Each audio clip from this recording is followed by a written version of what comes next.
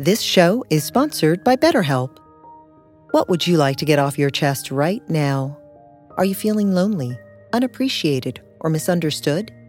When you keep these feelings bottled up, they can affect you negatively. Therapy is a safe space to get things off your chest and work through whatever is weighing you down. It's a great way to increase your self-awareness, change negative thought patterns, and more. If you're thinking of starting therapy, give BetterHelp a try. It's entirely online and designed to be convenient, flexible, and suited to your schedule. Get it off your chest with BetterHelp. Visit BetterHelp.com/BeHereNow today to get 10% off your first month. That's BetterHelp, HELP.com/BeHereNow.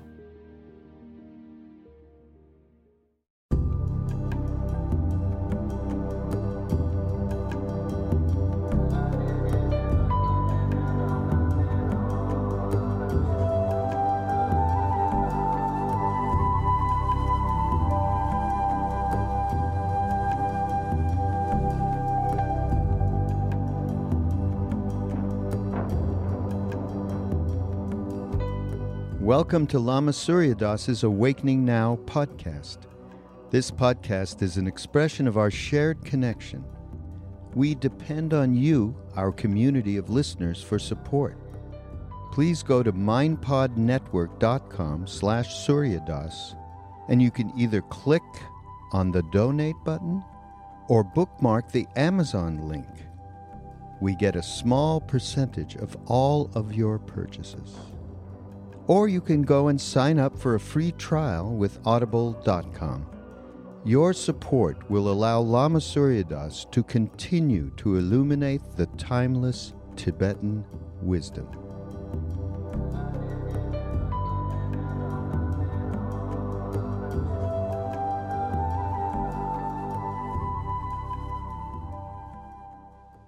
Hello and welcome to the very first podcast from Lama Surya Das. I'm Raghu Marcus from the MindPod Network and Mind Rolling and Ram Das Here and Now. And I'm sort of just acting as a little bit of a facilitator to just introduce Lama to MindPod Network. Lama is going to have a ongoing series of podcasts that are going to be some based on talks that he's given and some based on just extemporaneous conversations like this one that we're going to have with Noah Lampert, also from MindPod.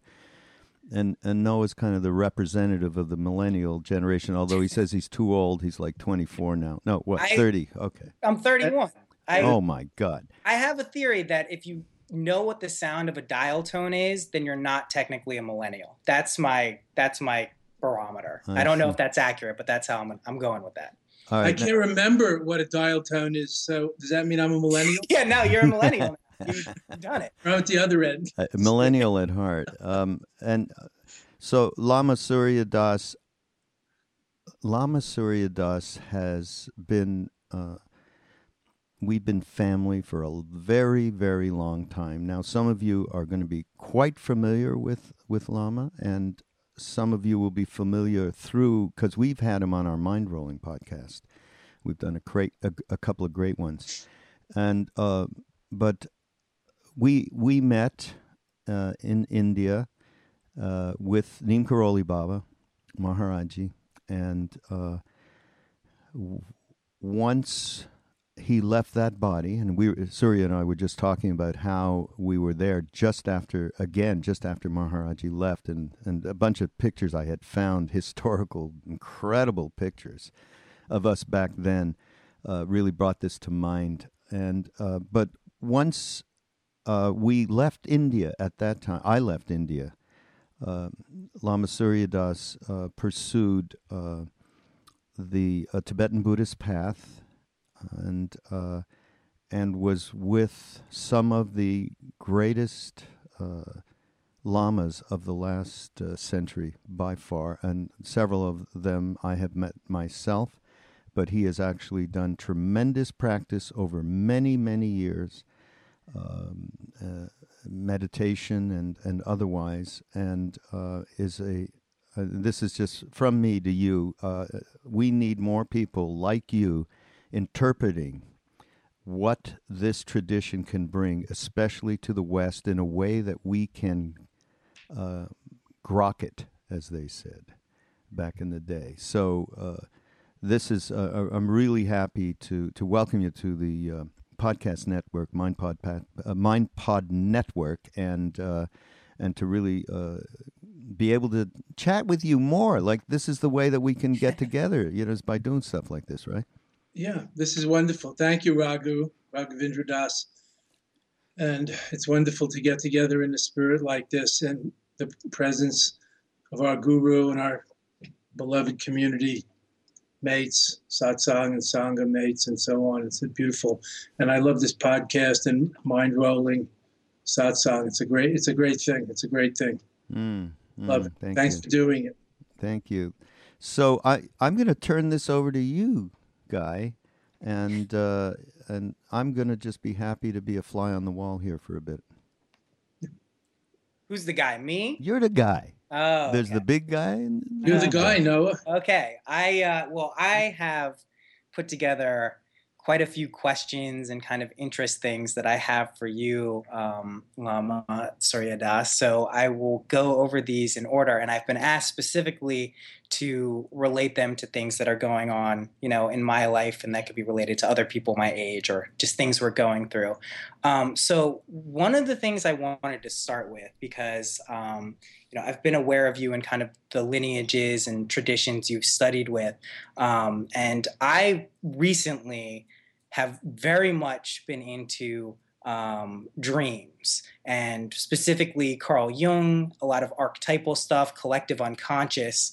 And I bring this up specifically because I've been trying to use dreams as a tool to gain insight into waking life and kind of other things that are going on that I'm not aware of consciously, kind of in the below the threshold of awareness. And I'm wondering how this fits into kind of the dream yoga of Naropa, and just any insights that can be, if that's even practical for Westerners at all, because I know some of it's very esoteric, but how that maybe even fits in with kind of some of the Jungian stuff, and if there's a correlation, just kind of your perspective on that. Sure. No, that's very interesting that you would bring that up.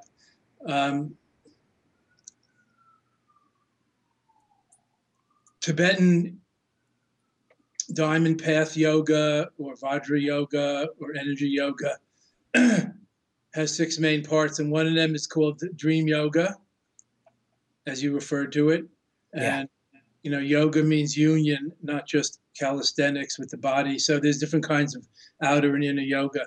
And one of them is the Dream Yoga, which includes lucid dreaming, recently discovered by modern psychology in the last 100 years by 1,500-year-old tried and true Vajrayana, Tibetan, diamond path practice for enlightenment.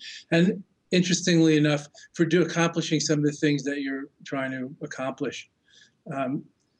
Carl Jung, since you mentioned him, is obviously one of the pioneers, not just of psychology, which we're all most familiar with Western psychology, but of Eastern thought coming to the West. He was one of the first bridge builders. Yeah. He was one of the main pillars, or he's one of the main bricks or keystones in the arch of the bridge connecting East and West.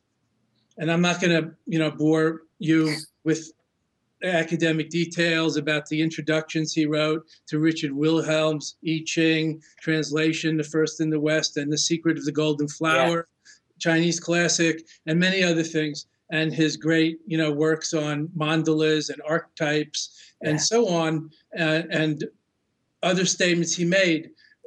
But there's a lot there, obviously. So there's a big overlap for a couple of reasons. One is Jung and psychology, like Tibetan Buddhism, like spirituality, is dealing with reality. I'll put that in quotes, but trying to understand reality, who we are and what's our place in reality, what is real and unreal, and so on, and what's real and what's a dream and what's in between, and this figures into it. So, of course, they're both working in the same direction, let's say parallel and overlapping. Sure. And Jung, of course, was influenced by the East. He was well educated. Also, lesser known, but I'm glad to say it on this podcast. It's like a scoop. I'm going to break the news. Raghu will appreciate this, being an old journalist. I emphasize the word old. Scoop everyone. Of course, this is not unknown. You can read the secret red book of Jung that just came out a few years ago that was kept secret for 50 or 60 years by his family because it depicts his psychedelic drawings, the mandalas he experienced on his 1 or 2 year acid trips. Read about this in Jung's own journal. I'm not making this up. And there have been museum exhibits about it in recent years and so on. So there's a lot of the same material coming out of the subconscious, the unconscious, the cosmic unconscious, the Alaya Vijnana, and other things that Jung talked about. Of course, the Alaya Vijnana he learned about from Eastern thought, the Upanishads and the Vedas of India. So looking into all of this, including the psychedelic experience and other things, doorways to Dharma that we ourselves participated in, perhaps, in the 60s, 70s, I don't know, 80s, 90s, yesterday. 90s, 2000s, yeah. This morning, now. Opening the doors of perception, as Aldous Huxley called it, etc. Maybe it was William Blake, who knows. There's a lineage here. So, of course, a lot of similarities, but also some differences. In that the 6 yogas, Tibetan Dream Yoga, which, by the way, I have a CD out from Sounds True, and you can learn all about this. It's practical. You can get it from Sounds True publishers, called Tibetan Dream Yoga. It was very popular in the 90s with some visuals. It's an enhanced CD. It might be a DVD now. Discussing this about lucid dreaming and more, how to be master rather than victim in the dream. Wake up within the dream while sleeping, stay asleep, know you're sleeping, it's called lucid dreaming to us, waking up within the dream, and then intentionally practicing various things to assert mastery over the reality. The reality is more plastic in the dream. We're, quote, out of our bodies a little, so there's less of the corporeal weight and more free to imagine things like flying and so on, which many of us experienced, maybe non-intentionally in dreams. So intentionally manipulating reality. So we're like the magician or the wizard of illusion. So that we're master rather than victim of circumstances, conditions, and states of consciousness. And then this carries over naturally into other, quote, dreams, like the daydream, the bardo between death and rebirth, meditation, trance, hypnosis, coma, non-conceptual awareness states of consciousness. So we're not victimized. We're like at cause. We're master. We're aware, not just reactive, and so on. So there are great benefits in this kind of dream yoga practice and lucid dreaming, which modern thinkers like Stephen LaBerge has done a lot of research on this, who wrote the book Lucid Dreaming, are starting to use this also to help people get free of the trances that they live and feel trapped in. Yeah. Bad habits and addictions, illusion and delusion, and even deeper, the trance of separateness, the trance of insufficiency, the trance of hopelessness, and so on, so that we can awaken. So Jung, of course, did a lot of this in the psychological field, and this is not really far into our Western thinking. It's not that esoteric, is what I'd like to say, which is the point I make in this 2-hour CD called Tibetan Dream Yoga from Sounds True. Is there actually methodology you give in terms there of are practices, like how to practice when you go to sleep at night, lie down on your right side or left side for male or female, and imagine or visualize like a full moon or a light at your forehead and go into the light rather than diving into sleep, into the darkness. So you kind of, quote, meditate, or you're like try to be clear and awake through the 4 stages of sleeping and dreaming. So you go into the deeper sleep, but then you come up to the 4 stages and all, and particular eye movements, being aware of those things. So in fact, you could say it's a good way to practice mindfulness or awareness or loving awareness in the night as well as during the day, which just expands your portfolio of time and energy throughout the day to practice and to get enlightened. Get Yeah. enlightened. I just told some people recently when they said they had me on their podcast, young guys, and they were talking about getting enlightened.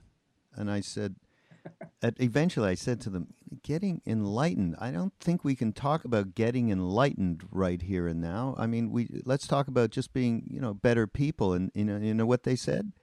Oh, that's not what we meant when I talked about what real enlightenment is. No, we meant getting through 1 week without fucking up. I said, okay, that's enlightenment. You got it. I'll trade most of my enlightenment for that, but not all. Yeah. I'm still going to vote for enlightenment, not just getting by without fucking up. But I see the point. Yeah. Yes, in between, it's all about working on ourselves together for be better people and contribute to a better world, of course. But that's the gradual, rational, linear path. That's like the left brain engineering approach. That's a self-improvement project. That's morality. That's good. That's great. That's important. That's progressive, incremental progress on the path. But spiritual realization is also includes a quantum leap that's not so incremental. That's an exponential leap into another dimension, which is right here and now. But it's a quantum leap. So I have a kind of to further this a little bit. One of the things, she's post-Jungian, she was one of his students and worked with him, Marie-Louise von Franz. She wrote a book that I'm reading right now that was recommended to me, which is excellent, called Psyche and Matter. And it basically kind of explains or begins to touch on a undefined or an ill-defined relationship between internal events and external events. And what I've been noticing as I've been kind of going through this alchemical process of trying to go to inner is if you really start going inside and trying to track back the source, it promotes external changes in reality that are noticeable. Jung talks about it sometimes as synchronicities and them increasing or, magical type events.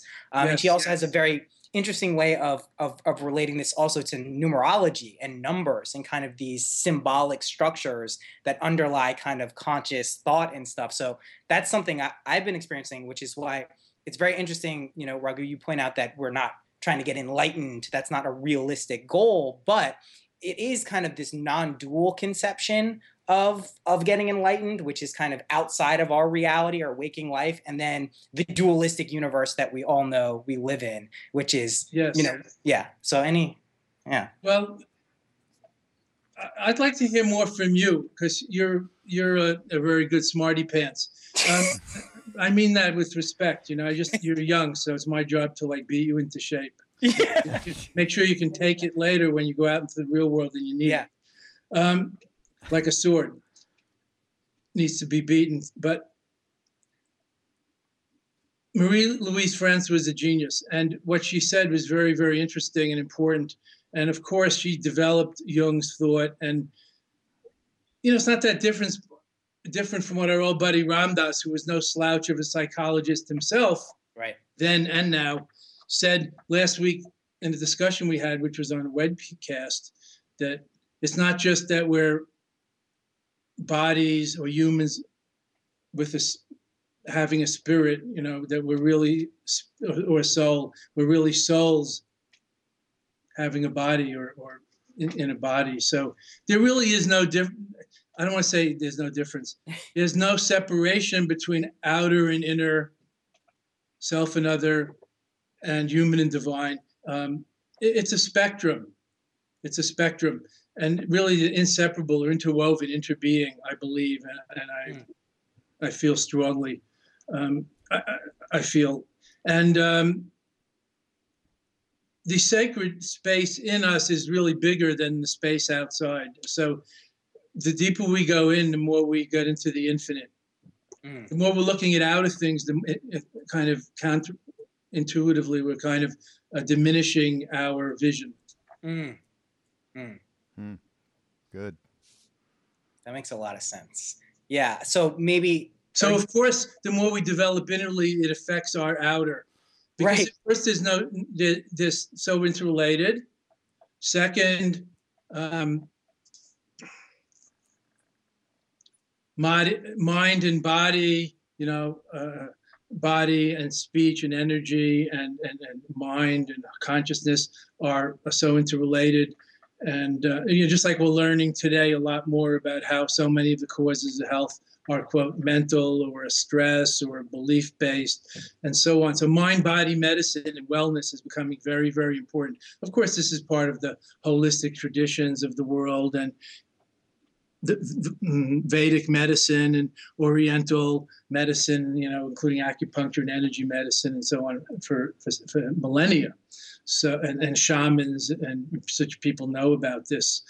So we're all, evolving and working together. It's a very good time for cross-fertilization and learning and sharing from each other and going forward. I think that, but as my job is kind of to demystify things, I want to say, just give an example of how if you change inwardly, it will really change your whole world. And I'll just put it this way, kind of personally. When I am clearer, everything becomes clearer. That's English. Anybody could understand that. I'm talking personally. When I'm clearer, everything becomes clearer. That's how the world is different. So we don't necessarily need different eyes, but a different way of seeing, not just different things to see. So that's the kind of the theory or the basis. That's the raison d'etre for meditation, spiritual practice, working on ourselves, conscious evolution, and the quest for spiritual realization, God realization, divine vision, enlightenment, whatever we call it. So I have a question for you that I'm going to lean on your perspective of all you've gone through in your life because, I've been on this planet in this life for 31 years, and I've noticed kind of trends or shifts towards more consciousness coming into the world in a positive way, but my frame of reference is relatively limited. I don't know that this is maybe just a part of growing up and not part and parcel of the times we're in. So I'm interested, and I've spoken to Raghu and David about this a lot because they grew up in very interesting times as well. At this particular, we're in the dualistic universe, at this particular point in time, do you have any observations about kind of where we are or what is on the horizon or sense of what is kind of where we're at right now? I know that's kind of a vague question, but I think... Yeah, that's kind of it. Yes, I have some, what was your word? Observations or intuitions. I don't know what they're worth, but of course, like everybody else, I'm an opinion machine. First of all, I don't think this is a dualistic universe. I think, in a certain way of talking, it's worth noting that, we're using dualistic concepts. Right. It doesn't mean the territory is the same as the map. Yeah, great point. Dualistic consciousness doesn't mean it's a dualistic universe. Good point. So that's one observation. Another one is that there really is no such thing as dualism. So I don't know, how should I put this? I often hear myself saying, don't be dualistic about non-duality. Like, don't make it into a thing that this is not. Yeah. You know what I mean? Totally, yeah. I don't want to meditate. I'm into non-dual awareness. Well, everything is included in that. What do you mean? That's like saying I don't want to brush my teeth. It's a fabricated. I want natural health. That's like the Christian scientists. They won't take their kids to the doctor when they're dying from pneumonia, and penicillin could fix it. Right. Now that takes a lot of faith and surrender to that extent, and I'm all for faith and surrender. But that's not practical. The scenario I just described. That's too extreme for my taste. So let's not be dualistic about duality, or concepts, or anti-intellectual for that matter. Yeah, we get pleasure out of this, and it's useful to our path. The mind, the intellect's a good servant, but a poor master. Is too often under its power. Hey, you just tripped me into something I read this morning, Sarita. I got to read this, okay? Go ahead.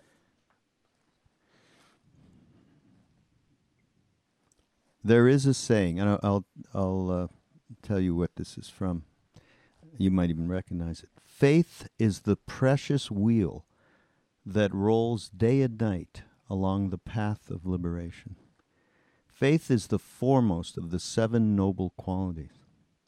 The sun's rays fall everywhere uniformly, but only where they are focused through a magnifying glass can they set dry grass on fire.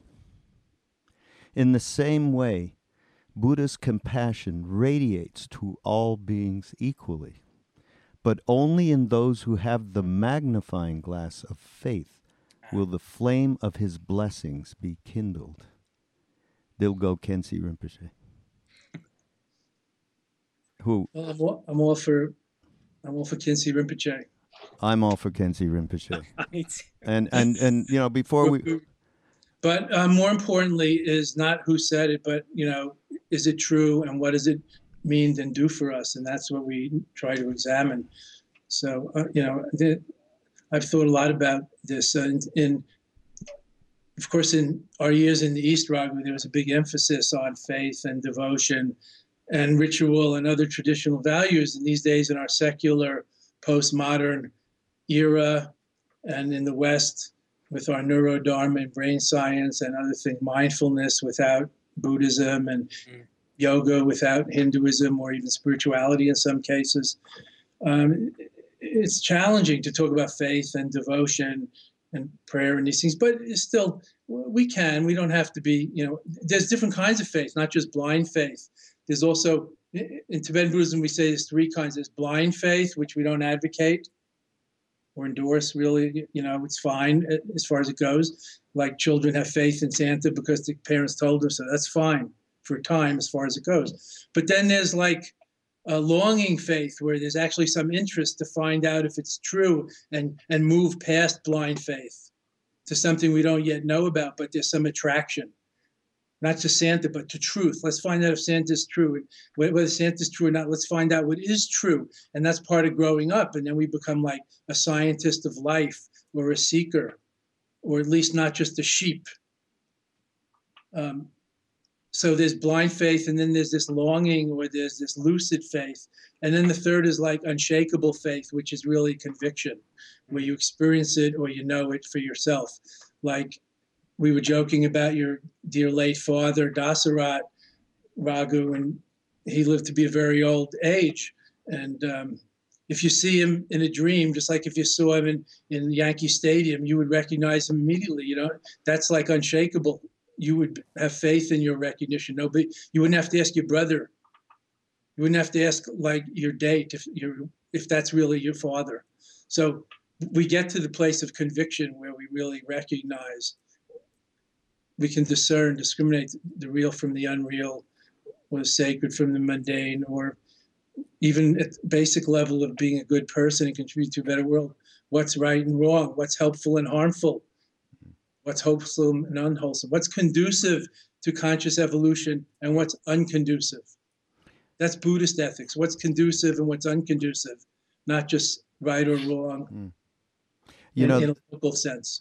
There's another faith that we've discussed. It's in Maui at some of these retreats we do over there with all of our brethren and sisters, intuitive faith. And my best, I was just thinking of it as you were speaking of the three different types of faith from the Tibetan tradition.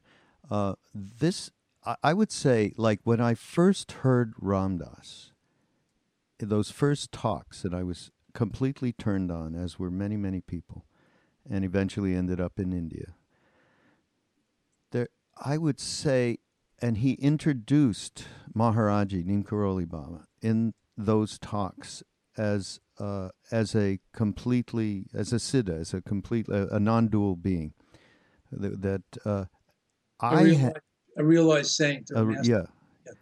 I would say that what drove me to get to India was I had an intuitive faith that was absolutely 100%. Although I never met him, I did not experience.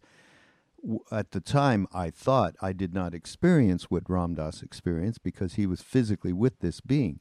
But in reality, I had, and I only knew that once I got there. Yeah. That was what that was all about.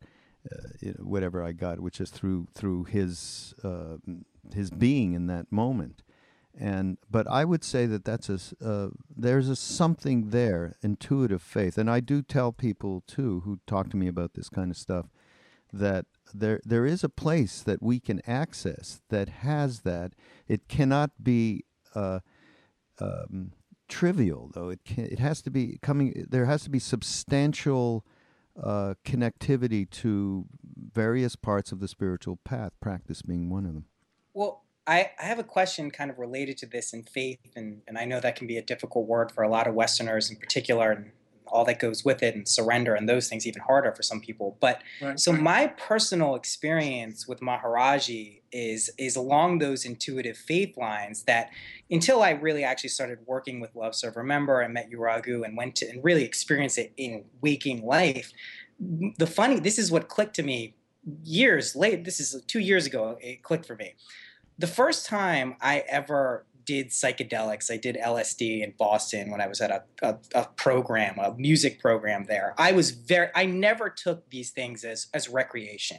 I was always very interested in learning. What are the practical implications? What is this? It's been described in so many ways. So I'd read a lot about it. And one story I read about this guy, Richard Alpert, who went to the Himalayas and met this enlightened being. Didn't know Maharaji's name, didn't remember this at all. But every single time from that point on, I read about it, that I took any type of psychedelic, I would find myself telling that story to everyone who was around me. Didn't know who it was. I was just like, okay, I would tell the story literally every single time. Novices, people I've taken with before, this story would just come out of me. Then I remember being at Omega Institute. This is probably like 6 or 7 years ago. And I had a very transcendent kind of overwhelming experience that took me several months to come down from. And I was at Omega Institute kind of getting rebalanced. And I remember going into the library, and it's the Ramdas library. And there's the statue of Maharaji. And I was walking up the stairs, and and this has never happened to me before, I stopped and looked right at it. I'm like, I know who this is. I don't know why. I don't really understand it, but I know who this is. I continued up the stairs. There's all these photos of all these like Ramakrishna, Ramana Maharshi, and I'm just staring at these photos, just kind of not knowing what's going on. So I forgot all about that. Start working with Love Serve Remember. And then even when I first started working with Love Serve Remember, I got it. I always had an inclination towards something. But then when I went to that first retreat on Maui, it all just aligned in the most insane way, which to me, I didn't have conscious faith before that anything was happening, but it kind of like lined up. And I was like, oh, there had been some element of faith, like a thread that had been strung throughout my entire life that kind of like came into focus, which is solidified. I mean, you talk about conviction. I now have ultimate conviction, it doesn't matter what happened. It's unshakable faith. And it was solidified by these different aspects of things kind of lining up in time. So I view that kind of as an extension of faith, but it's always been mind blowing to me because it just makes a lot of sense now. And I didn't know why I was doing these things before. So, yeah. Well, faith is grace, and it's hard to fabricate. It's a graceful thing, and we're grateful for it. It's also mystery, and it doesn't come to everybody the same. And there are different spiritual personality types, if you want to analyze it that way. Like the Jnani and the Bhakti, the philosopher, the discriminating awareness type. On one hand, like the meditator, or Krishnamurti, or Joe Goldstein would be good examples. Or the Bhakti, the devotional type, the lover in a way, the Rumi, the Krishnadas, etc. And of course, there might be other types, the yogic type, which are more physical and energetic. But those are some of the main types. The contemplative type, who likes to meditate a lot and pray. But we all have elements in us, but I think there's some that predominate. So I myself, and I'm speaking personally because I believe this is the way to talk. I could lecture about, and I could talk in third person also, but it's so silly. But, excuse the I in this, but just as an example of how the path gets walked today, not just over in India or in ancient times in Judea or in Tibet or somewhere, wherever Rumi was, Eastern Turkey, Bactria, whatever. I I was a very athletic young guy, but quite intellectual in college and in India when I was first there in 71 in the 70s. And if it wasn't for Maharaji opening my heart, I might have been a much more dry, perhaps rigorous, I don't know, intellectual, psychological, a Buddhist meditation philosopher. But Maharaji, against all my protests and protestations, which were many, jumped into my heart like the monkey that he is, the monkey god that he is, and pulled the doors, the shutters closed after him. I don't mean closed my heart. I mean, like, there was no rooting him out after that. I tried. I didn't want to be a Hindu. I don't have no truck with the caste system. Not to mention gurus, Yeah, etc. right. Even Buddhism might be too much for me. But, I want to meditate and wake up and get enlightened and get wisdom. Buddhism talks a lot about wisdom. But, the compassion, the loving kindness, all that's there. But Maharaji, the heart, the soulfulness, the juice, he got on the other side of my brain, all at once. I was in love, not just with him, but with everybody. And I'm not exaggerating. And it was scary. Also, I was 21. That wasn't what I bargained for. I wasn't, I didn't want to surrender my armor and my trip and my act and whatever. Pride, intellectual superiority. I don't know what I had to be proud of, but there it was, Can you talk about the first time you met him or your first experience? Now, you got to tell the story you told in the new book, Love Everyone, coming out in November on Harper One. A little bit of a commercial here, guys. Yes, but I'm looking forward to reading it myself. Yes, but if it's the story that I told, did I tell the story of my first meeting with him? Yes, where you walked into Dada's house and you sat. He was not there, but you first sat at. So to make a long story short, just to get to the point. Also, I don't like people to think like Surya Das and Raghu and Josh met Maharaji in one way or another, but I can't, or I can't go to India, or those saints are gone.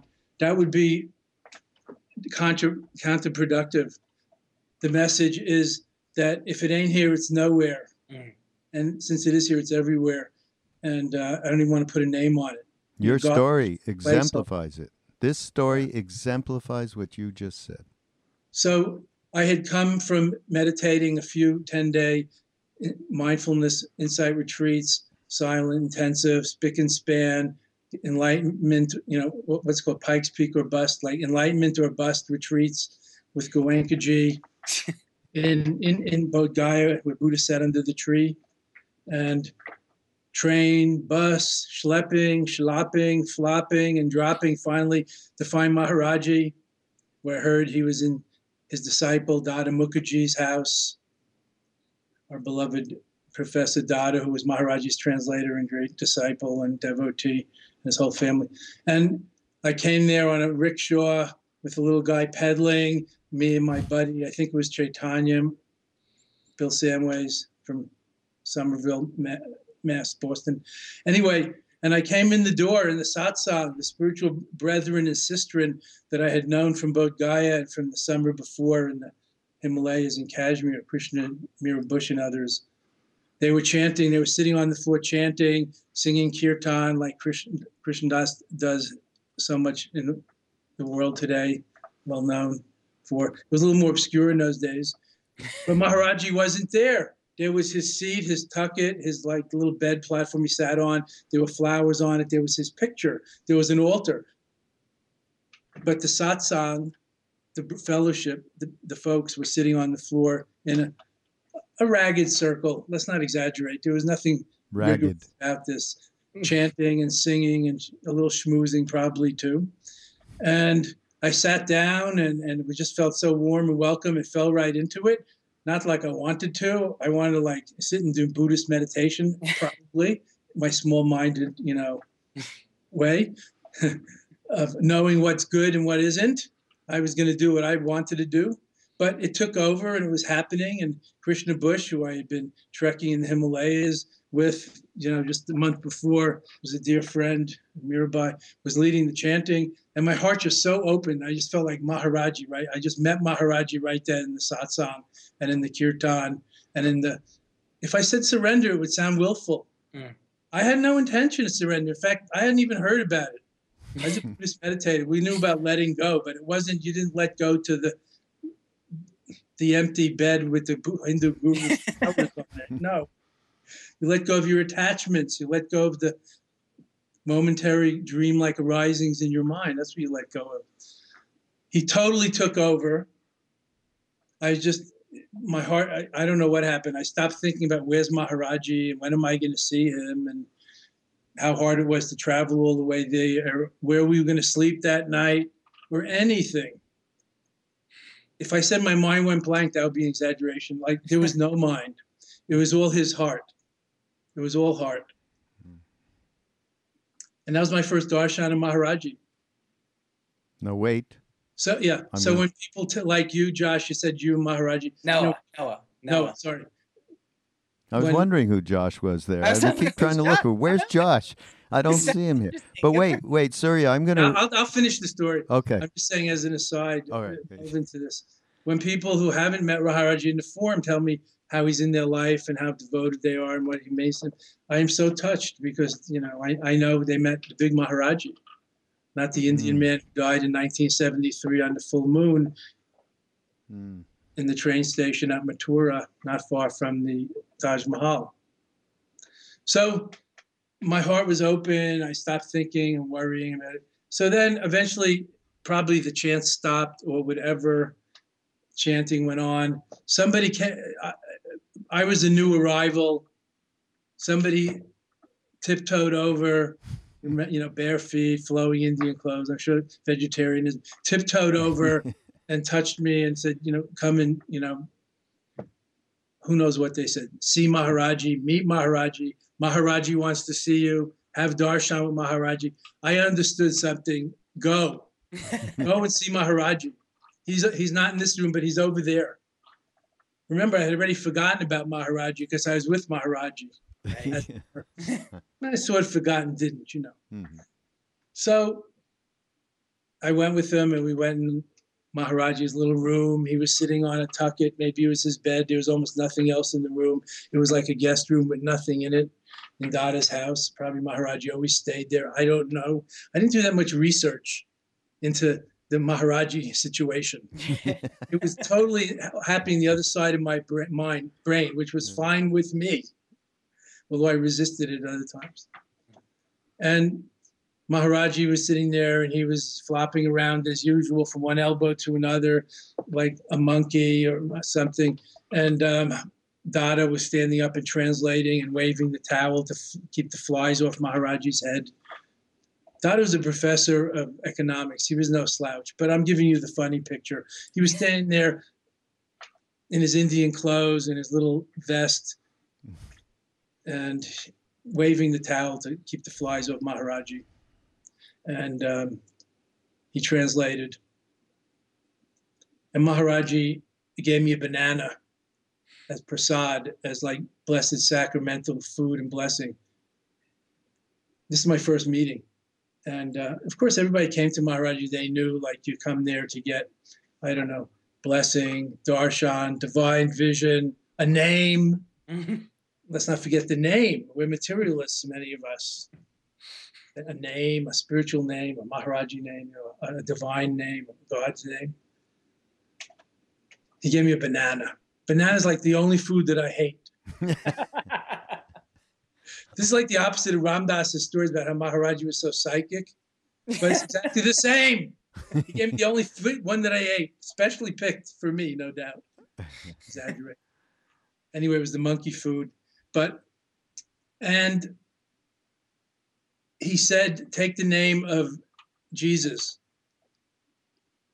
In Hindi, is this part of my story, Raghu? He said, take the name Yeshu. No, yes, but I just don't remember this part. Through the translator. He did. Maharaji said, take the name of Yeshu. Hindi for Jesus. Wow. So I was like awestruck, everything from what the hey to, on the other hand, well, I guess he recognizes me. It's not just my mother that thinks I'm the second coming. A Jewish mother. She'd roll over in her grave if she knew I was being named Jesus, but I recognize that her son's the second coming. Like that. So I staggered out of the room after, a few more pleasantries and bops on the head and, with my banana and my quote, important put in the quotes, new name, Yeshu. In parentheses, Jesus. Right. You're Jewish, but Dada gently and politely and kindly ushered me out. Grandfather Dada and me, 21-year-old New York college graduate boy. And I saw some of my Sangha mates, satsang friends, and I gave them the banana. They said, "What, Maharaj, you gave you banana? Oh, you wanted it? It's such a blessing." I said, "No, I hate bananas." So they all, I'll exaggerate, they fought over the banana. So they divided it up and had pieces. Everybody got a little piece. I swear I didn't even want to taste it. I didn't have any. That's how I was. And then one of my closest friends must have said, what did Maharaji say? Anything else? And I said, he gave me the name of Jesus. And my friend said, what? Did he name you Jesus Das or what? Das means servant or disciple, devotee. So I said, no. He said, take the name of Yeshu.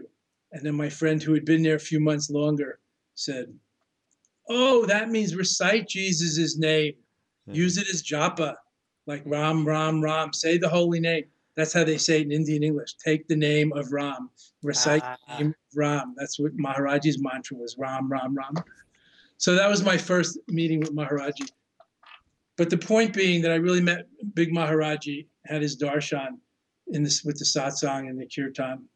Yeah. In the living room before I was brought into the room and saw, quote, the man. Yeah. Which, I mean, I think...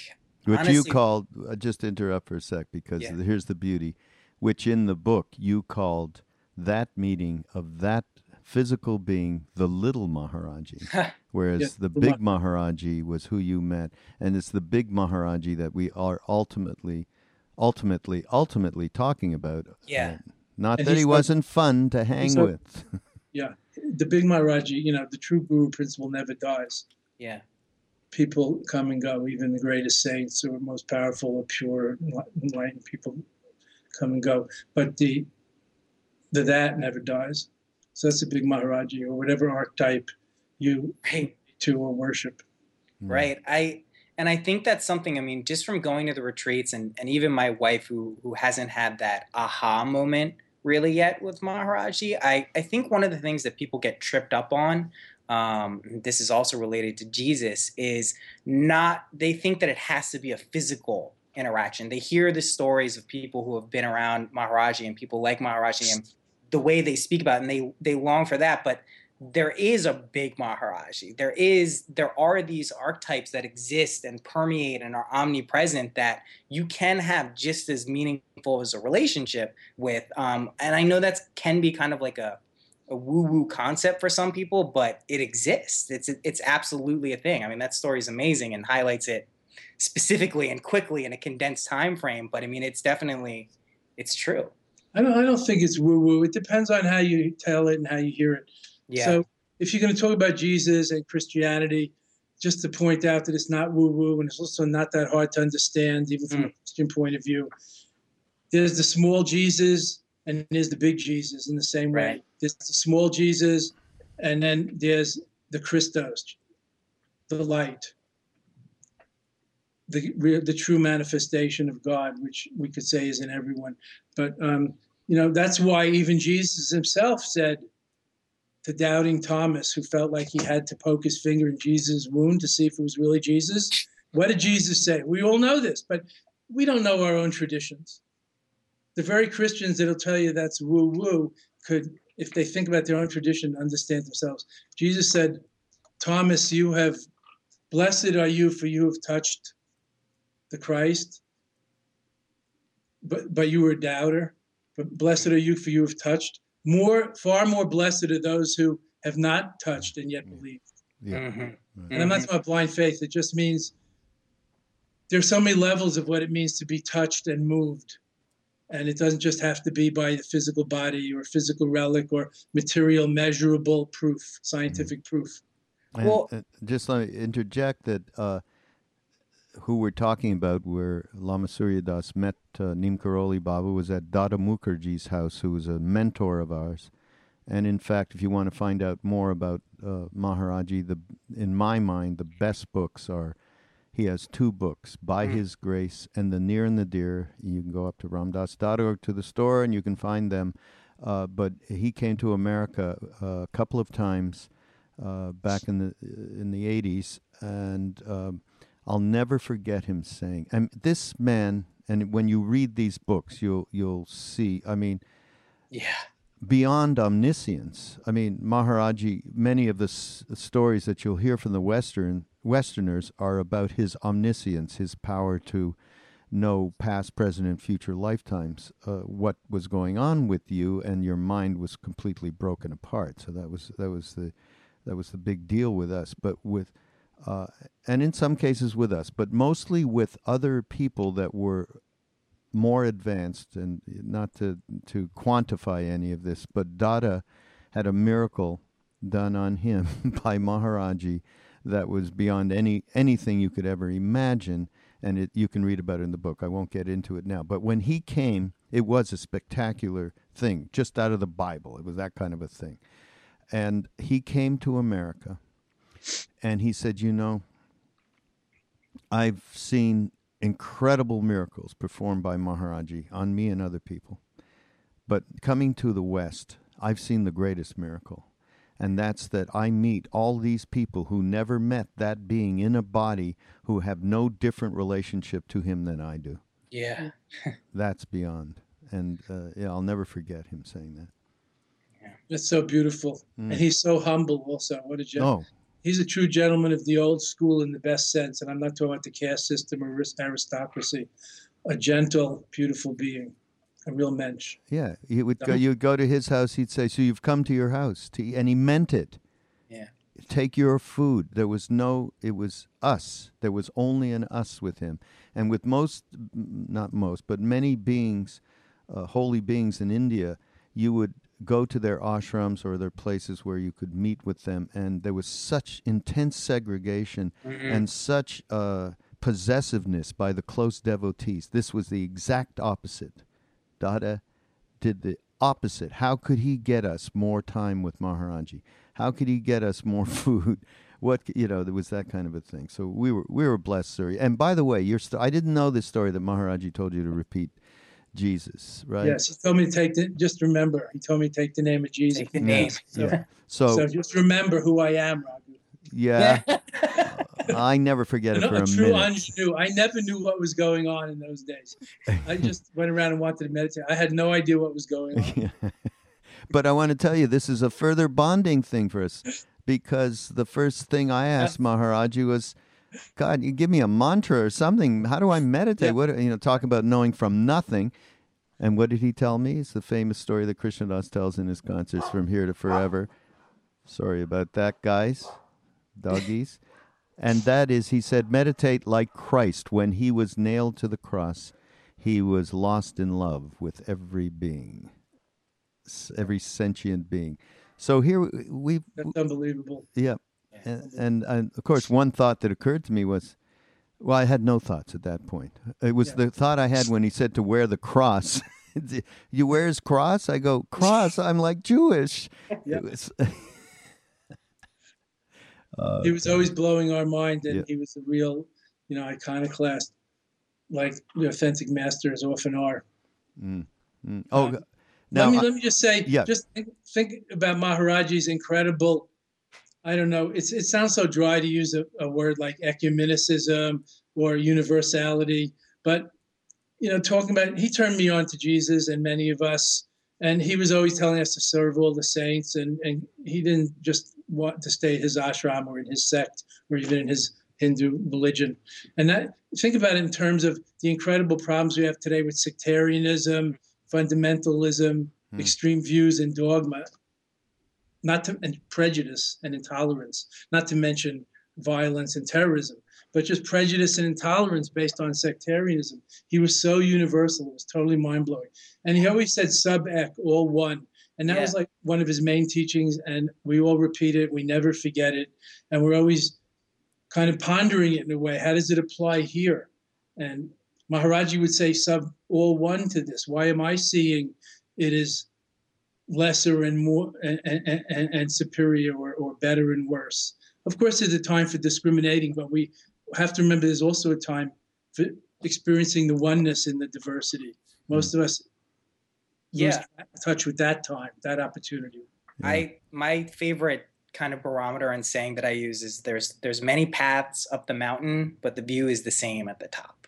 And it's something that's what I kind of use as my internal signal whenever I'm parsing some new material or a new teacher or a new thought stream is if it is not exclusionary, if it's all kind of pointing to the same place and it really is all the same thing, whether it's Jesus, Ramakrishna, Maharaji, whoever it is, if it's all kind of pointing at that same thing, maybe different, a little permutation, the path's a little different, that's something that you can really, you can delve into that stuff confidently. And it couldn't be more true. I mean, that's what I found. The more you get into this stuff, though, there's so many intricacies and different things, from Tibetan Buddhism to Bhakti path to whatever it is, they have these core truths that underpin them and are the same exact thing, which is very cool. Yes. A wise person said, truths are many, but truth is one. And I'd love to talk and hear about the saints and the religious traditions forever. No, I wonder, somebody in the younger generations, what you and your comrades and cronies are really interested in today. Besides this, it seems like the younger people tell me they're not that interested in religion, maybe in spirituality, maybe not, maybe secular, maybe science. They tell me they're not interested in experts and gurus and tall white men, men with big foreheads. So any questions or any thoughts how we could serve that need today? Yeah, I mean, I think what I'm noticing now, and I try not to use myself as a barometer because I do kind of navigate, get pushed to the spiritual stuff. And I know that not everyone is into that. What I'm seeing is kind of these independent kind of areas start to kind of merge and cross-pollinate. So I see a lot of interest in entheogens, people call them plant medicine, psychedelics. But I think there's not a lot of awareness of what those are or what they can be used for. It's kind of just like an entry point. The same thing that Ram Dass experienced, right? The sacred sacramental side. That's one thing I'm noticing. I was just having a conversation about this with someone, Michael Donovan, who Raghu and David were just on his podcast. I just met with him earlier, and we were talking about these different areas. Technology, right, seems to be another place that people are very interested in kind of changing the current paradigms of society. I think younger people, my age and younger, are now very, very hyper aware that kind of the systems we have set up in Western culture are broken or have been broken for a substantial period of time. And there is going to need to be some type of, reorganization in some sense. I see it kind of coming from a lot of different places. Interestingly enough, in Duncan Trussell, who has been, an integral part of getting MPN, the genesis of it, humor, comedy. There seems to be a lot of truth coming out of the kind of comedy realm. We have a friend, Dustin, who runs Feral Audio, and there's a lot of truth coming from there because I think one of the things that humor kind of allows us to do is look at difficult things in a non-judgy kind of, averse type of way. So the court jester and all that has the permission. Yeah, exactly. And you can really examine things because, I think between technology, kind of this new wave of psychedelic stuff, I don't want to use that word because it feels like something different. And then the comedy and arts and music, I think that makes perfect sense to me. The arts and the music and the creativity things, these things I feel like come from whatever. If it's young, it's going to be the unconscious. If it's some, other world or somewhere, that stream is very much connected to these ideas of compassion, generosity. And then I just think underlying all this is this sangha, this satsang. People really want to be connected to something that is not just themselves, but bigger than themselves. Really feel like they're enacting change on the world. So that's kind of a general way. But between those kind of disparate groups, they're kind of merging, and that's kind of what we're trying to harness with MindPod Network too. Is really kind of get this cross pollination between people, because I think there's so much to offer from these Eastern philosophies that are directly related and completely practical for people my age, younger people. I think it's right on point. And yes, some of the terms may not be accessible, like guru, surrender, faith, but what those things are actually pointing to and about, they're just as important as ever, if not more important.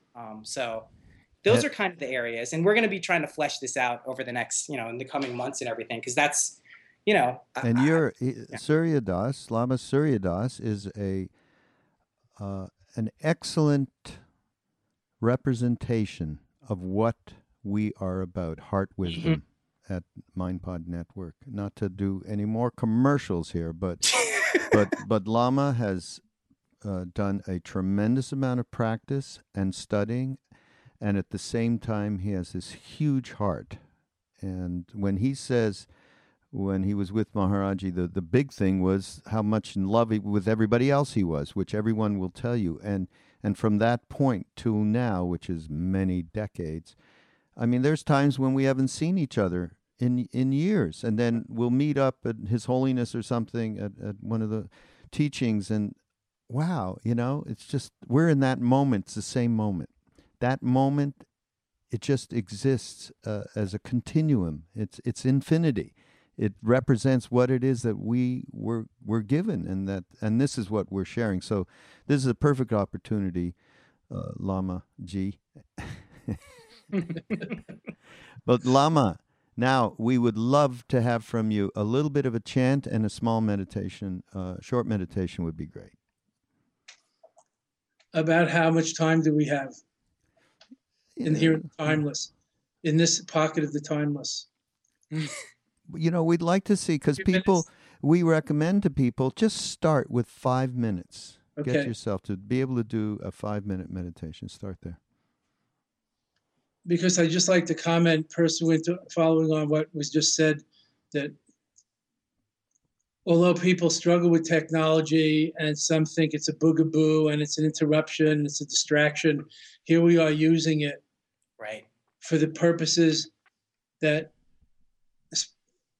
prayer and healing and true higher education, good things, community making has always been used, the values that we all believed in and mentioned. So I don't think we need to be too all or nothing about anything. And technology is, a good tool, but a master.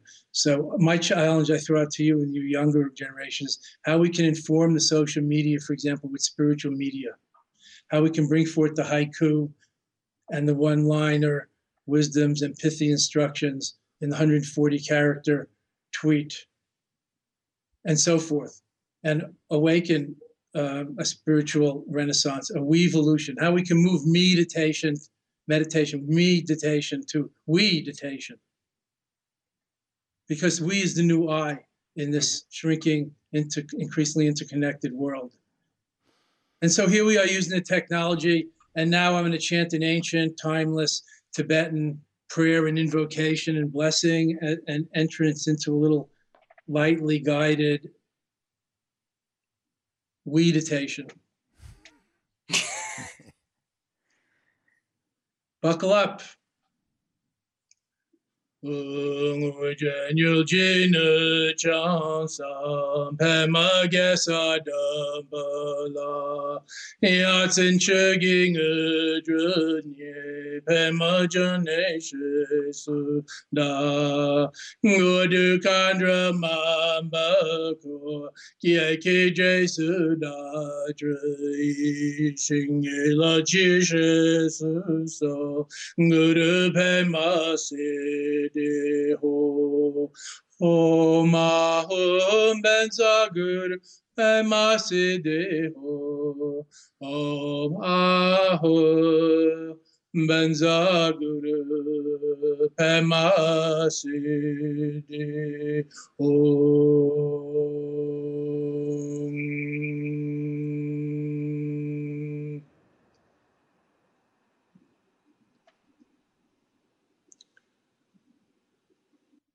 May the Buddha's blessings ever awaken and illumine our minds. May the Enlightened One's blessing and inspiration ever unfold and blossom in our good hearts. May the inconceivable blessing of awakening itself, enlightenment itself, dispel the momentary illusion we've ever been separate, incomplete, or apart. Homage to the Buddha, the divine, the light in your seat. Don't overlook it. And rest at home and at ease in that. Co-meditating together, intermeditating, convergitating, communicating, repetition,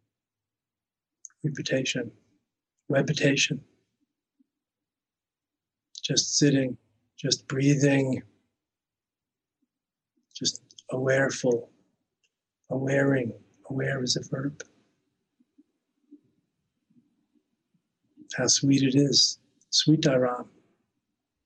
Enjoy the joy of natural meditation.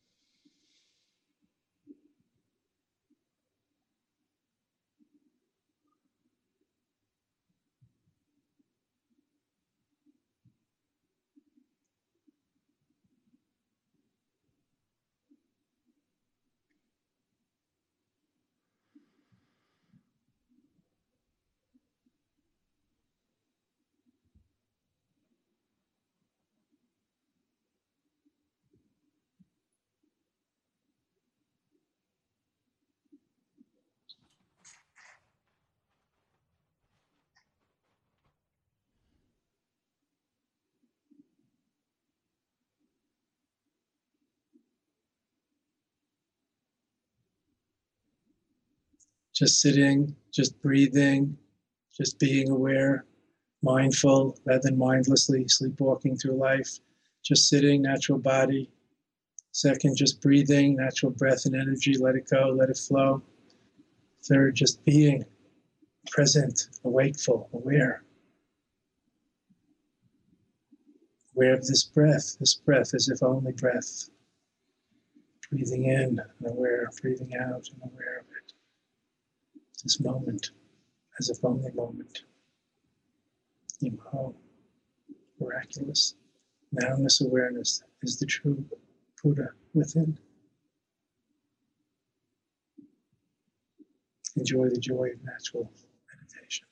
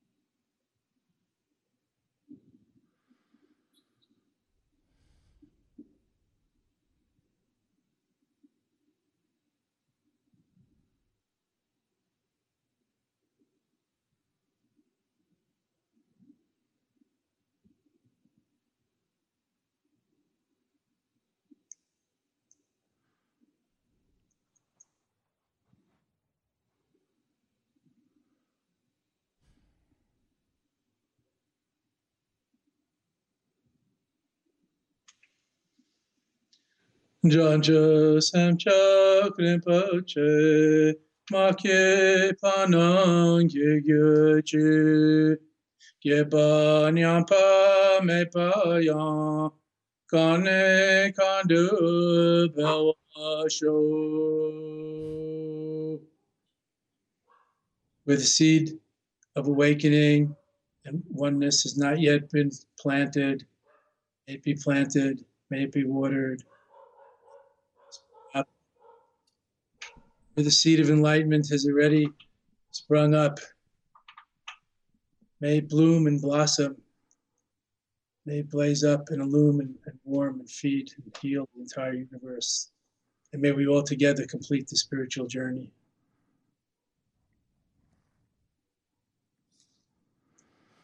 This is one of the Dalai Lama's favorite prayers from the ancient peacemaker, the Master Shantideva. Beautiful. Beautiful. Apologize for my dog. The dog gets right into it. We love it. Oh, boy. It's right. All about dog. Cats, dog. I know it's all one, but dogs, 2 thumbs up.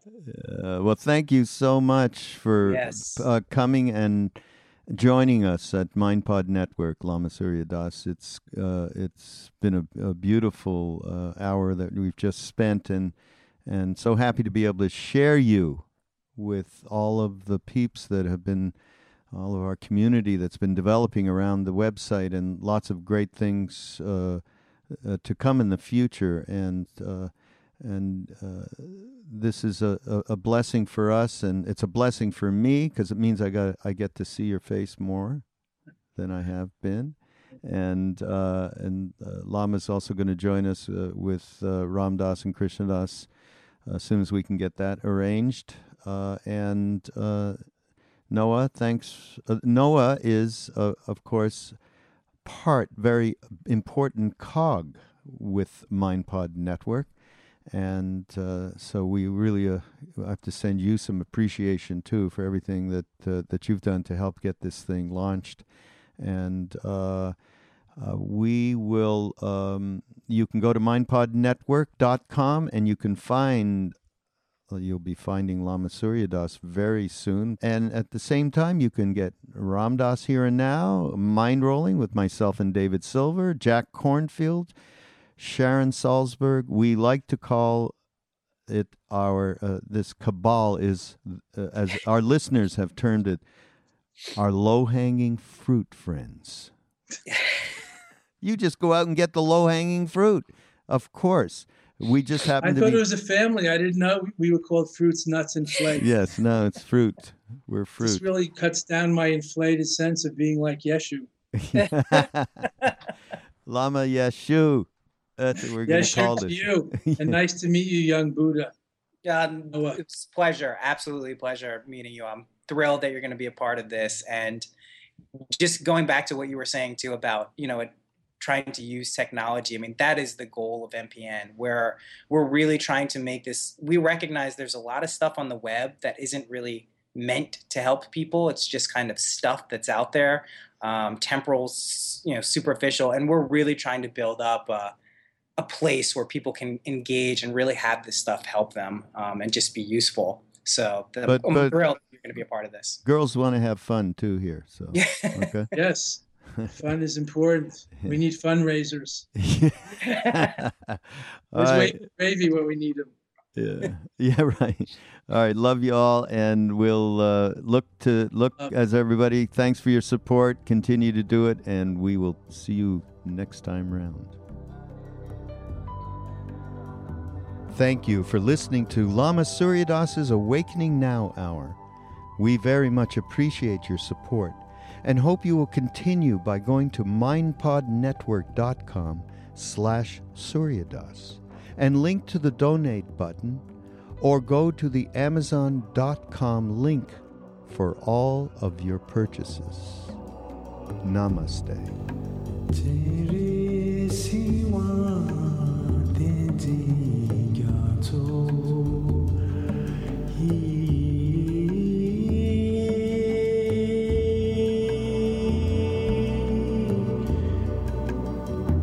Shabe